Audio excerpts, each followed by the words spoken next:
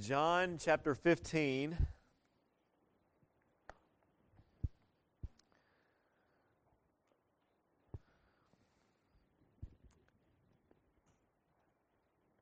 We'll let the kids ease out of here for a time of study.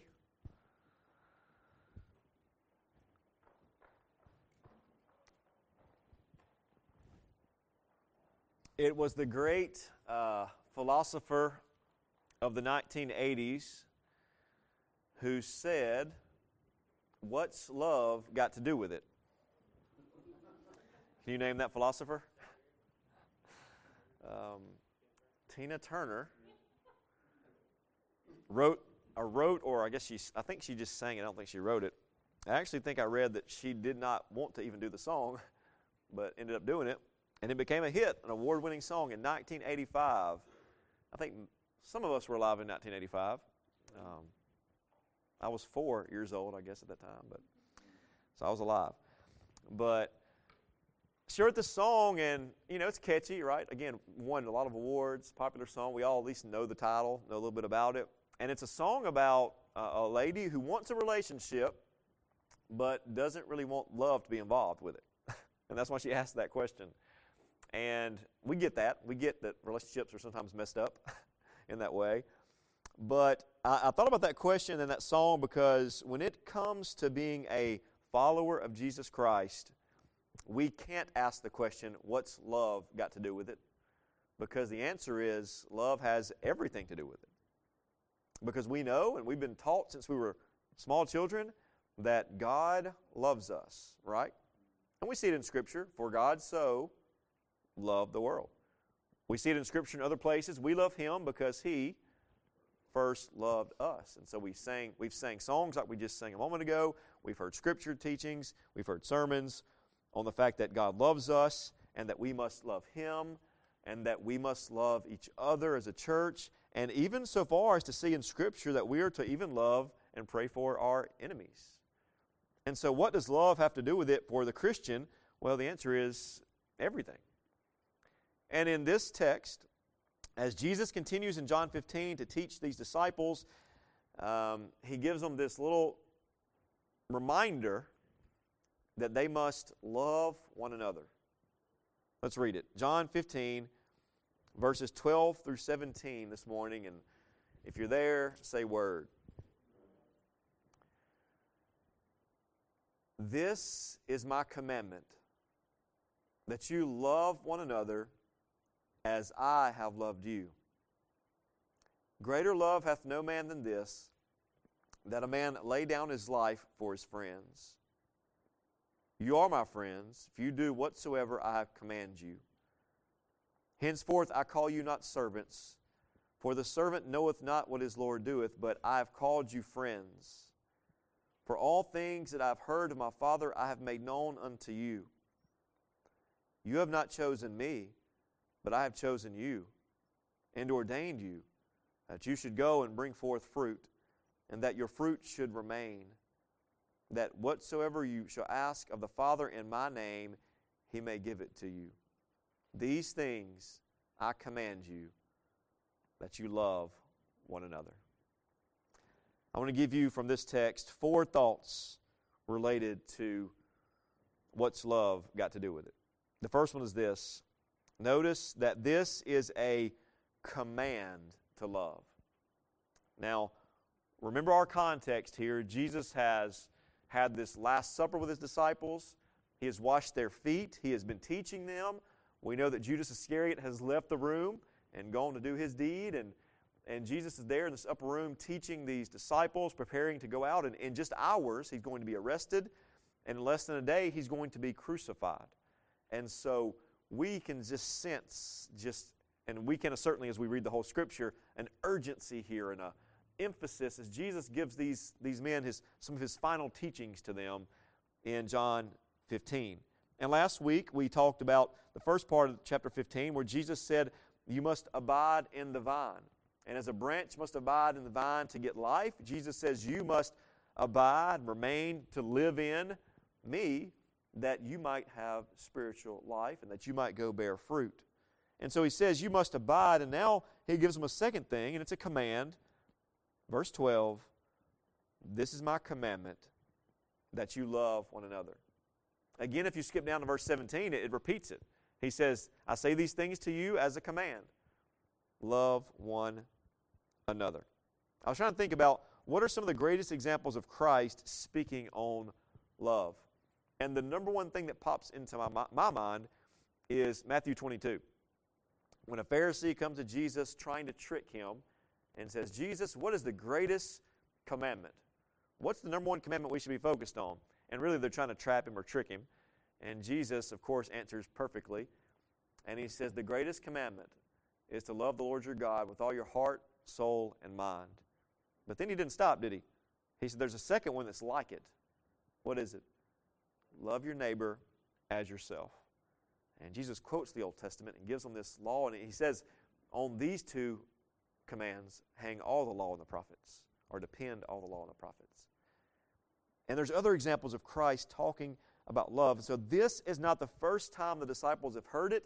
This is not the first time you've heard it, right? But it must be important that Christ would repeat it to these disciples, and it must be important that we hear it over and over again. How many of us love each other perfectly? None of us. Sometimes we can't even love the people we like, right? Have you ever said that to a family member? I did this week to a family member who happens to be in this room right now. I said, I love you, but I don't really like you right now. And so, I apologize for that. But we struggle to love like it is, much less without hearing repeatedly from God's Word the command to love, that He's calling us to it. It's not like this is optional. When Jesus said to these disciples, hey guys, when I leave you, go love one another, it wasn't like an optional thing. Or if you feel like it, love each other. No, you must love one another. How important is it to love? Well, for these guys, these disciples, we know they were going to carry on the work of Christ, right? In Acts 1, He ascends to heaven, and they're there praying together like, what do we do now? And of course, they're waiting. The Holy Spirit comes in the next chapter but to help them. But they had to carry on His work, and they had to be a testimony of who Christ was. And a part of who Christ was is that He was a loving Savior, and is a loving Savior. Have you ever been a part of a business? Have you ever worked somewhere where people did not get along? That's going to be tough, right? It's tough for that business to operate at top performance when people aren't getting along. And I don't even mean loving each other, right? I just mean getting along. How about you've been a part of a team, or your kids ever played sports on a team where there was infighting, and you saw how the team struggled because there was just not unity amongst the team? And again, I'm not even talking about love, just no unity. How about a church? Ever been part of a church where the people didn't like each other, didn't love each other, didn't want to be around each other, or not unified? Whether it's a business, whether it's a team, whether it's a church, a group that doesn't love each other, a group that's not unified, is a miserable place to be. A miserable place to be. And so how important is love and unity for these disciples? It is imperative. Jesus knew that these disciples had to love one another if they were going to go do what He called them and commissioned them to do. And church, Jesus knows we must love one another if we're going to do the things He's called us to do. Number 2. So that's the command to love. The second thing I noticed in verse 12 is the standard of love. I think this little phrase is maybe the toughest part of this whole text. This is my command, that you love one another. And make a note of this. As I have loved you. The command is not for us just to love each other, but to love each other the way that Christ has loved us. Now, when Christ sets a standard, does He ever lower that standard? He doesn't, does He? I mean, we do. We lower our standards in different ways, but when He sets a standard, that is the standard. And in this case, He is the standard. And again, how often do we fall short of the standard when it comes to loving one another? Whether it's our family, our church family, fellow believers. And I was kind of reading through this chapter again and as a whole this week and thought to myself, we better abide in the vine if we're going to be able to love each other. Because let's be honest, we're all different, even though most of us come from a similar maybe background in some ways, but we're all different. We have different likes. There are things that I love that you care nothing about, right? There's things some of you love that I may care nothing about. We have differences and differences of opinions about church and life and even Scripture at times. And so for us to be able to love each other and stay unified, even though we have differences, there must be this common denominator, right? And for us, the common denominator that causes us to continue to love each other is that we have a standard, which is the love of Christ for us. As I have loved you, you must love one another. It's no wonder Jesus keeps telling them in this passage, and we're going to see it again in chapter 16, when I leave, I'm going to send the Spirit of truth. I'm going to send a helper. I'm going to send a comforter. No wonder Jesus is sending a helper, because they're going to need it. To be able to love Him, or to be able to love each other through all they're going to go through, and the thing, same with us, we need a help, and that help is the Holy Spirit. Let me give you, under number 2 here, 4 ways that Jesus has loved His disciples up until now. The first thing is He chose them. Look at verse 16. John 15:16. I'm not skipping 13 through 15, by the way. We're going to go back and get that. But 16, He says, you have not chosen me, but I've chosen you. He just reminds them that their ability to love one another and their ability to follow Him was never dependent on their ability. But their desire and ability to know Him, to follow Him, and to follow His commands is dependent upon Him calling them first. We understand that the disciples, you remember the story of Matthew 4? That the disciples are out there, some of them are just hanging out, fishing, right? Or whatever, and Jesus comes by and calls them. Matthew, he's sitting at his tax collector's booth, and Jesus comes by and calls him.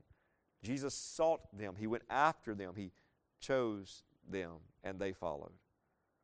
Now, this applies to us as well. If you're sitting here today and you are a Christian, it is not because you chose to become a Christian. It's because God chose you first. We love Him because He first loved us. We believe in Him because He first called and chose us. God's love for His people is eternal.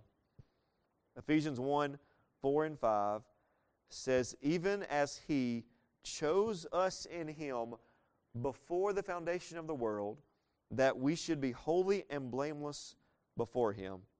In love, He predestined us for adoption to Himself as sons through Jesus Christ, according to the purpose of His will.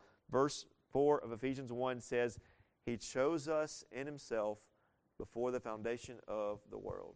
God did not start loving you the moment you believed in Him as Savior. If you're His child, His love for you is eternal. I don't know how we even understand that. Not only is it eternal, it is unconditional. Romans 9 is one place to see this. When it's speaking of Jacob and Esau, it says, though they were not yet born and had done nothing either good or bad, in order that God's purpose of election might continue, not because of works, but because of Him who calls.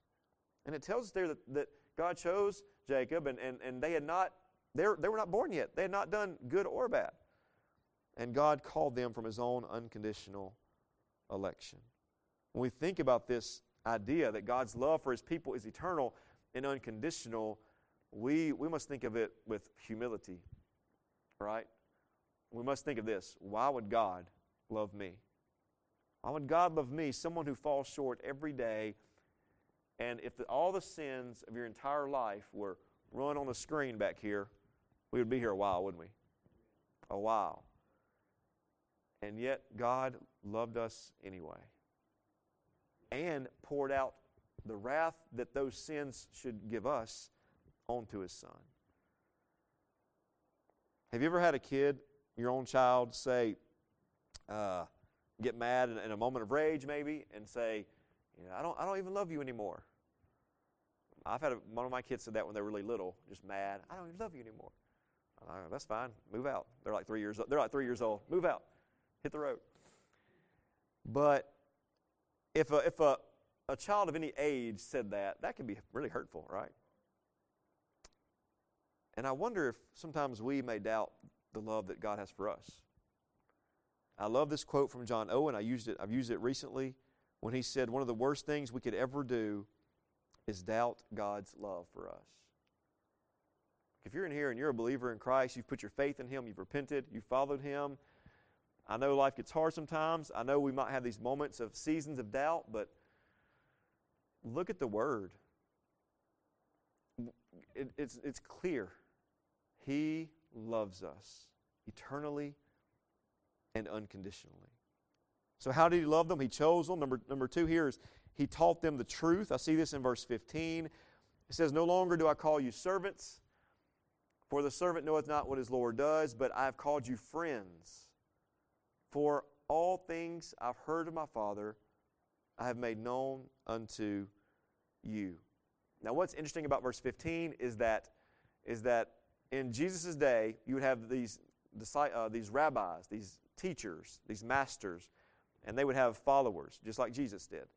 And there would be men who wanted to follow a master to learn from and be discipled by in various areas of life, really. But of course, in this case, they're following Jesus, this leader. And in that context, it was rare that a disciple and a master would be seen as friends, right? It was more of a I'm the master, you're the servant type relationship. It was rare that would bleed over into a friendship. But Jesus here says to His followers, no longer do I just call you servants, slaves. I'm calling you friends. That had to be a moment for these disciples, for Christ to look at them and say, you're my friends. What an idea of Him caring. And then He goes on to say, because you're my friends, I have shown you and made manifest and revealed to you all that the Father wants you to know. Some of us are doing a Bible reading plan right now, and if you're on that, stay with it. I know we're, 8 days in or whatever. Stick with it, a few days in. We're in the Sermon on the Mount, Matthew 5, 6, and 7. And just think about that Sermon on the Mount, Matthew 5, 6, and 7. Just those 3 chapters is Jesus revealing to these disciples so much. And we know there's more than just that, but He revealed Himself. He revealed the Father. He revealed the will of God, and He revealed the truth of God to the disciples. If you're taking notes, write this down. Harmony or truth, question mark. Harmony or truth, question mark. I want to be the kind of friend, and ask yourself, are you the kind of friend that if you see something wrong with someone, you'll tell them? Are you that kind of friend? Like, I think it was just last Sunday, I walked in back there, and I'm not sure, I think it was Mark walked up to me and said, hey, your collar's all messed up. I appreciate that. Fix it up, because I'm getting out of the van, throwing on my jacket and stuff. And so, are you that kind of friend that if you see something messed up on somebody, you'll tell them? Hey, something in your teeth, whatever, tell them something. Are you that kind of friend that's like, I'll just let it go. They'll be fine. They'll figure it out. I want to be that kind of friend, and I want those kind of friends in my life. And those are kind of some silly examples, but when it comes to more serious examples, who will say, hey, I've noticed this in your life. Do you want to talk about it? Or a friend who might be more willing to point out truth to you. Good friends will point out truth, even if we don't always like it, right? So do we want harmony or truth?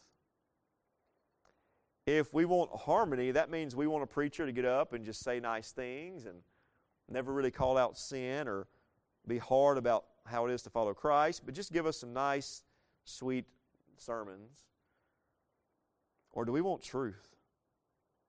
Jesus loved His disciples enough to give them truth and to give them the truth they needed. As we love one another, a part of that love will just be telling each other truth. Yes, we want harmony too, right? We want love and unity and harmony, but there are times when sometimes it's the hard truth, right, that's needed. The third thing here you see there is He cared for them. We know Jesus cared for them by teaching them, by providing for them. There are times where He protected them. And so He shows His love. And then finally, He provided an example for them. He taught them how to act, how to pray, how to teach. He taught them how to treat other people. And ultimately, and it's going to happen in a few hours from John 15, Jesus teaches them how to suffer. That leads us to our third point. Our third thought about love, it's this: the extent of His love. Verse 13.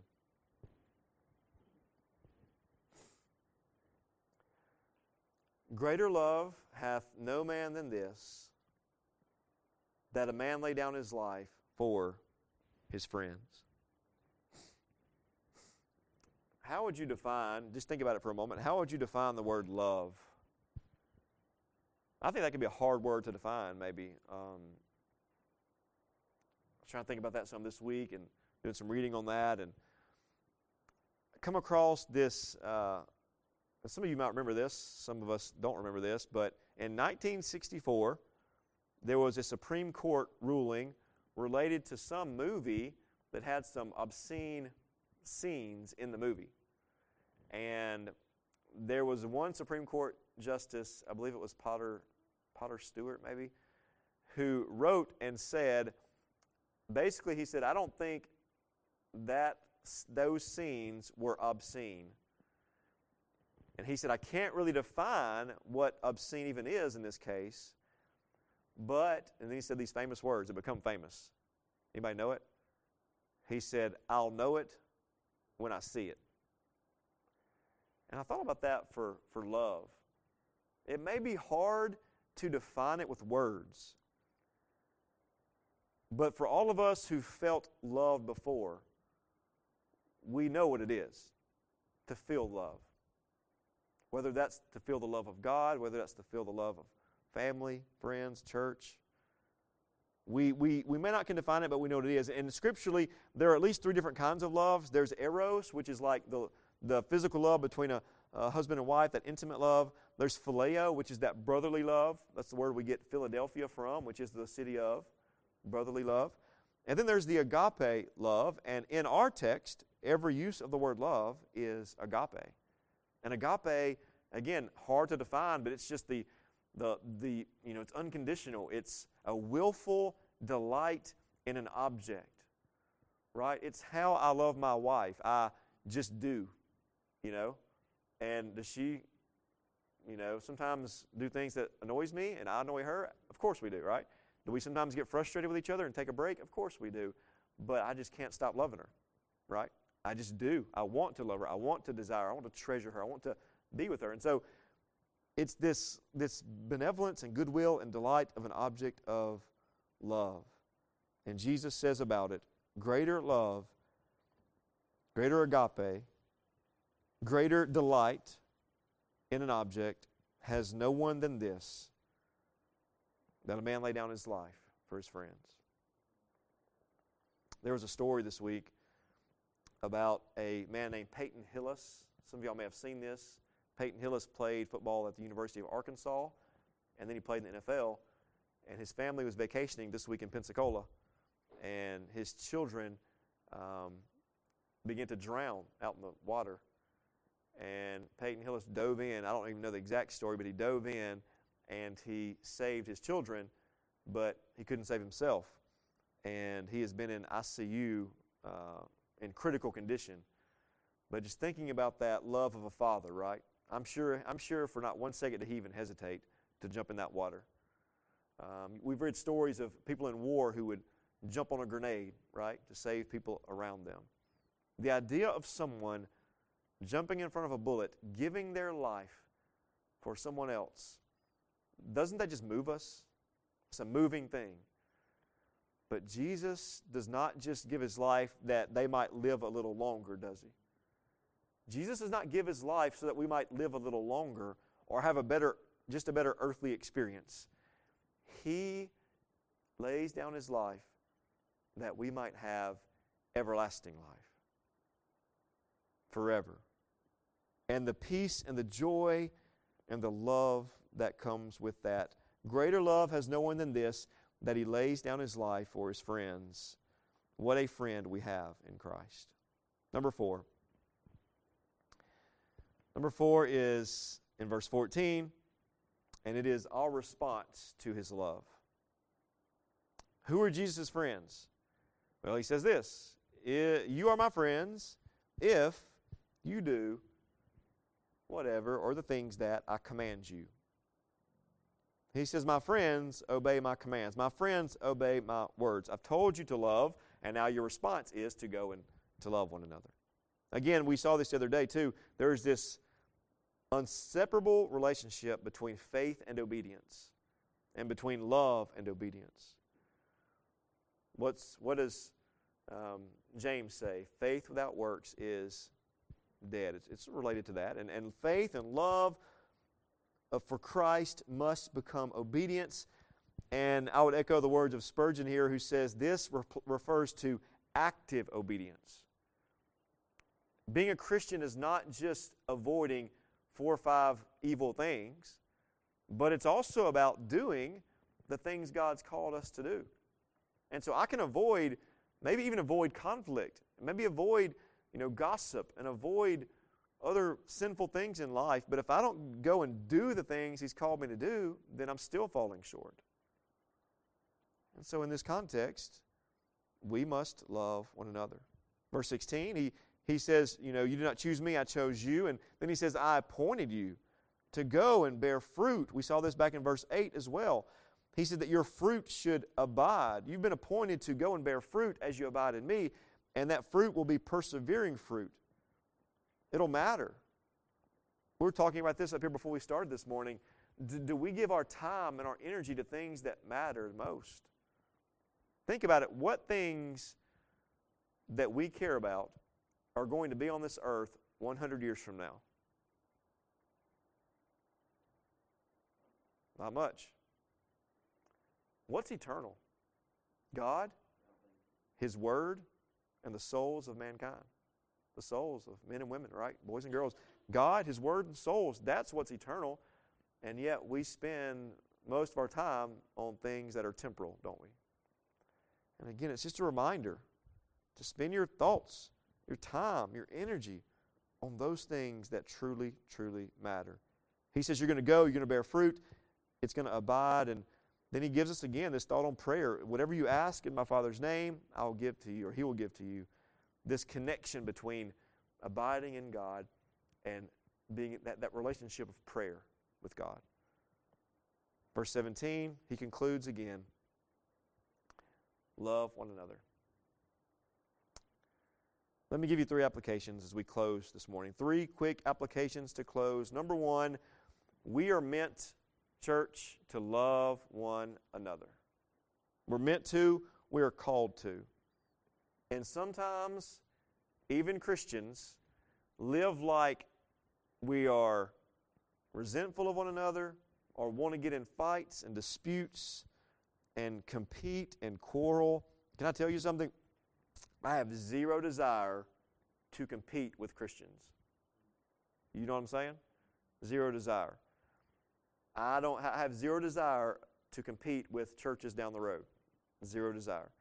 I have zero desire to compete with any of you to see who can be the best prayer or the best singer or the best guitar player or the best preacher or the best anything. I have zero desire to compete on those things because we are supposed to be doing it together.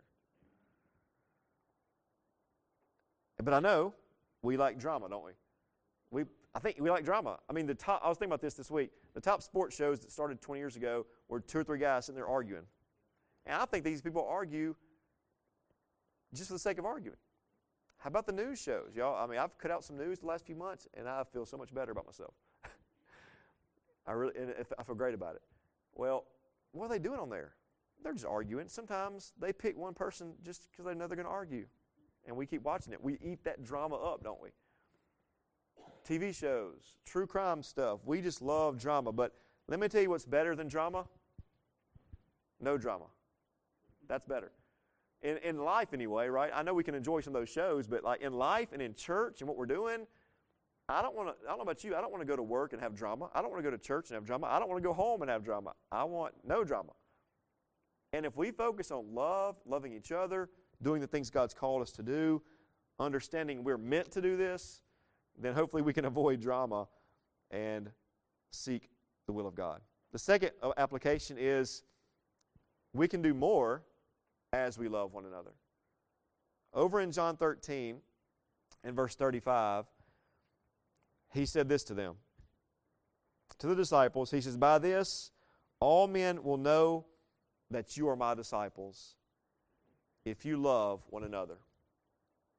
By this, all men will know that you're my disciples if you love one another. These disciples went out, and people in the book of Acts, I've been reading through some Acts this week as well, and people in the book of Acts were not going, "Wow, we need to go down there because they have the best preachers," or "they have the best buildings." They didn't even have a building, really. That, new church is going house to house, and they're all these. That church over there, those disciples, they've got the best programs going. They got the best children's ministry, the best band in the church.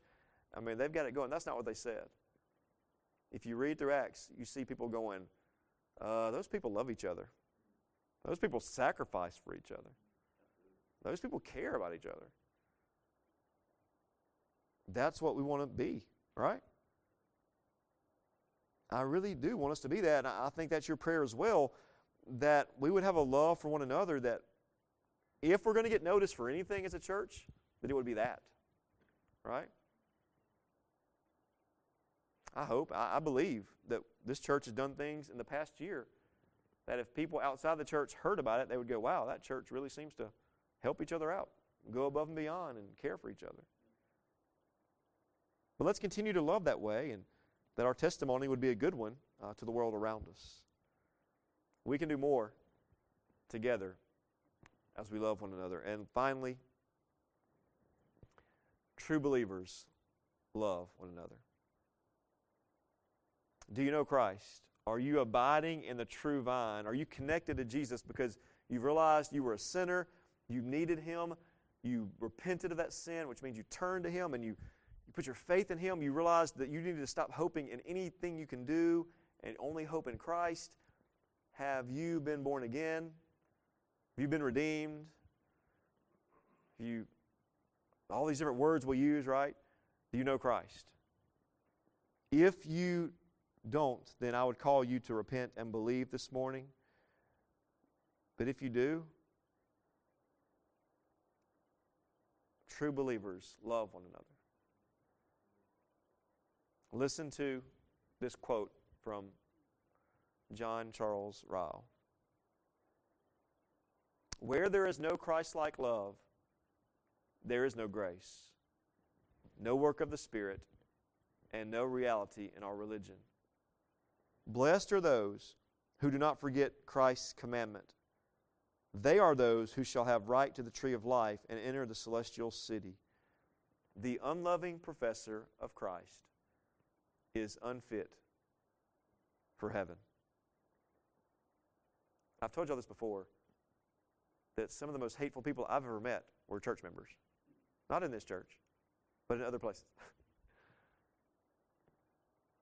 How awful of a testimony is that? That for years, I've been going to churches and saying that, and I don't call names, but I would hope and pray that nobody would ever say that about me. And so God, help me love more. What's love got to do with it?